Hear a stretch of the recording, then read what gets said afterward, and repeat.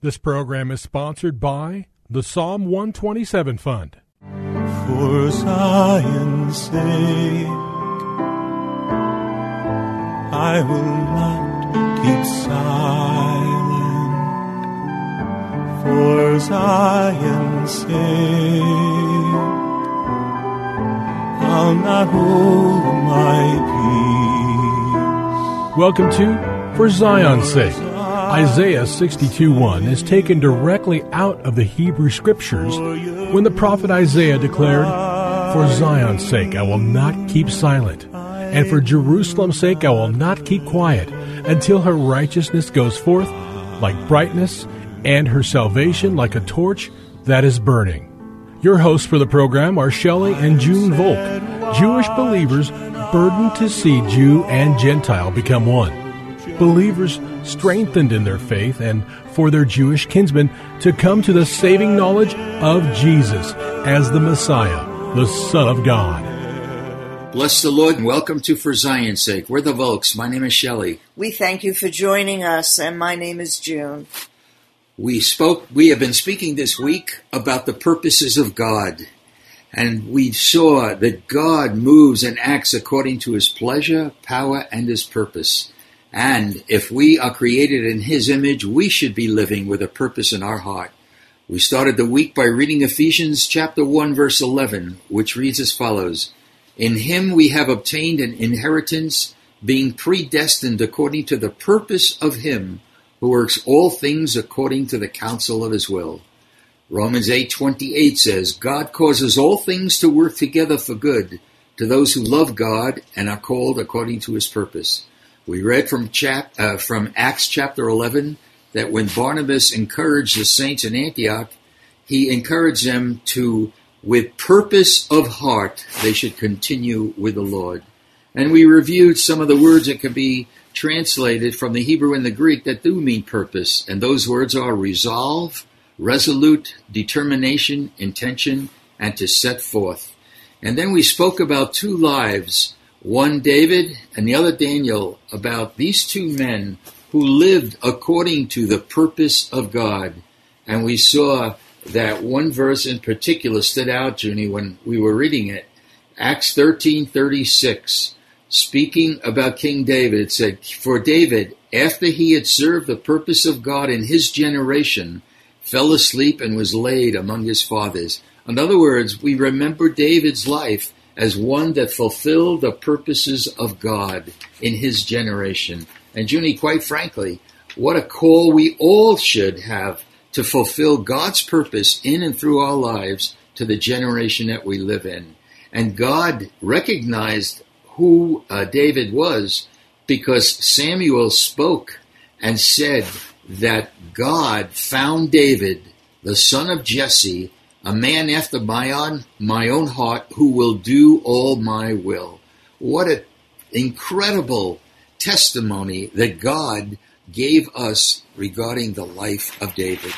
He is an example, Shelley, because David failed in his flesh, and he failed terribly in his flesh, and God gave him a way in repentance to confess his sin, turned from his sin, and even that showed us and taught us God's purpose and way for our life, because Jesus realizes that our flesh is weak, yes, but that the Spirit is strong.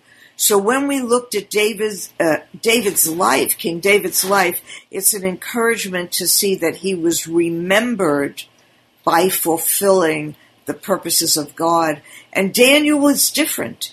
He was a man determined to not allow even the good food from the king's table to tempt him, that he was determined to keep the purposes of God in his life and fulfill them. Amen. And we saw that, Junie, when we looked at Daniel chapter 1, verse 8. It says, "Daniel purposed in his heart not to defile himself with the king's food and wine, and sought permission from the commander to do so. And God put favor in the commissioner's heart to allow David and Shadrach, Meshach, and Abednego to do that. And I really believe that when we purpose in our heart to fulfill God's word and God's desires, God's favor will be on us and bring favor from other people to us. Because Daniel, I should say, was gifted and able to interpret dreams, and he became a leading governmental figure in Babylon, which is unbelievable. And he was promoted, and one of the queens said to the second king after Nebuchadnezzar died, he said, she said, there is a man in your kingdom in whom is the spirit of the holy God. And then we read that he had an extraordinary spirit. What a testimony. And I pray that we let that extraordinary spirit operate in and through us as well. And Shelley, I don't know why, but you always give the good side and the side that people would want to hear. But there's also another side that is very good. But you or I or our listeners might tremble to think that we would be put in a lion's den. And Daniel had the faith to believe that either God would take him home or shut the mouths of the lions. So we need to see and understand that when we serve the Lord, that which is not of God will be against us, but God will be with us. Amen. And even the king was shocked when Daniel was alive the following morning and the lions' mouths were shut, that they did not eat Daniel up. And we do thank you, Lord, because you shut the mouths of the lions. Yes. There's a verse I'd like to read from the New English Bible, Proverbs 19:21. It says, a man's heart may be full of schemes, but the Lord's purpose will be prevailed. That purpose prevailed for Daniel. It prevailed for David. And let the Lord prevail in us by us fulfilling the purposes in our lives to please the Lord. We want to share, as we close this subject, from a book called A Serious Call to a Devout and Holy Life by William Law. I highly recommend it. He was a very prominent and strong believer in the 17th century. Listen to these words. Remember, this was in the 1700s. We may now reasonably inquire why the lives of even avowed believers are thus strangely contrary to the principles of the faith.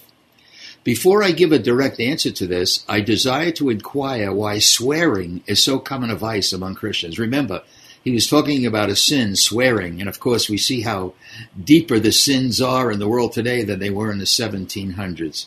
Why is it that 2 in 3 of the men are guilty of so gross and profane a sin as swearing?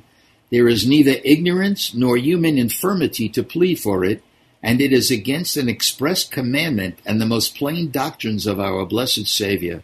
Do but find a reason why the generality of men live in this notorious vice, and you will have found the reason why the generality even of professed believers live so contrary to Christianity.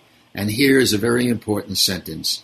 Now the reason for common swearing, and we could fill in whatever sin we want to talk about. Can I say it that way? Now the reason for sinning is this. Men have not so much as the intention to please God in all their actions. Remember, intentions was one of the synonyms for the word purpose. Let a man but have so much piety as to intend to please God in all the actions of his life, and then he will never sin again. It is for lack of this intention that you see men who profess religion living in swearing and sensuality, that you see clergymen given to pride, covetousness, and worldly enjoyments. It is for lack of this intention that you see women who profess devotion living in all folly and vanity of dress and wasting their time in idleness and pleasures. Junie, this was written in the 1700s, but it has so much application for the subject that we've been talking about. Are we living with purpose of heart? Let me go on a little further. It was this general intention that made the primitive Christians such eminent examples of devotion, that made the godly fellowship of the saints, and that made all the glorious army of martyrs and confessors. And if you will stop here and ask yourself, why you are not so devoted as these early Christians, your own heart will tell you that it is neither through ignorance nor inability, but purely because you never thoroughly intended it. Now, who can be reckoned a Christian while lacking this genuine, sincere intention? Yet, if it generally existed among believers today, it would change the whole face of the world. Junie, I mean, this is so powerful that we need to take it to heart. Let me close by reading a little more. I have chosen to explain this manner by appealing to this intention because it makes the case so plain and because everyone who has a mind may see it in its clearest light and feel it in the strongest manner, only by looking into his own heart. For it is easy for every person to know whether he intends to please God in all his actions, or for any servant to know his intention toward his master. Everyone also can easily tell how he spends his money, whether he considers how to please God in his spending, as he can tell whether his estate be in money or land. Everybody is in the light, and everybody has power. No one can fail, except he who is not so much a Christian as to intend to please God in the use of his estate. And you know what the problem is, especially in America and in countries where money is accessible, the world and the things of the world. And that's why we're warned in the scriptures not to love the world or the things in the world.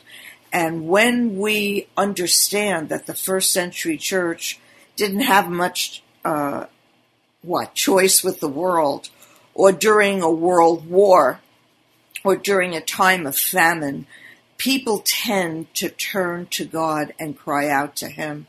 And my hope is that every listener today will cry out to the Lord, that he would open up your eyes to see areas in your life and in your heart that he would need to dig up and clear out, that his life, yes, Lord, if you're born again, his life lives in you, that his life would be powerful and enabling to you to overcome your sin, your desires, and your lust, because we all battle with that. Yes.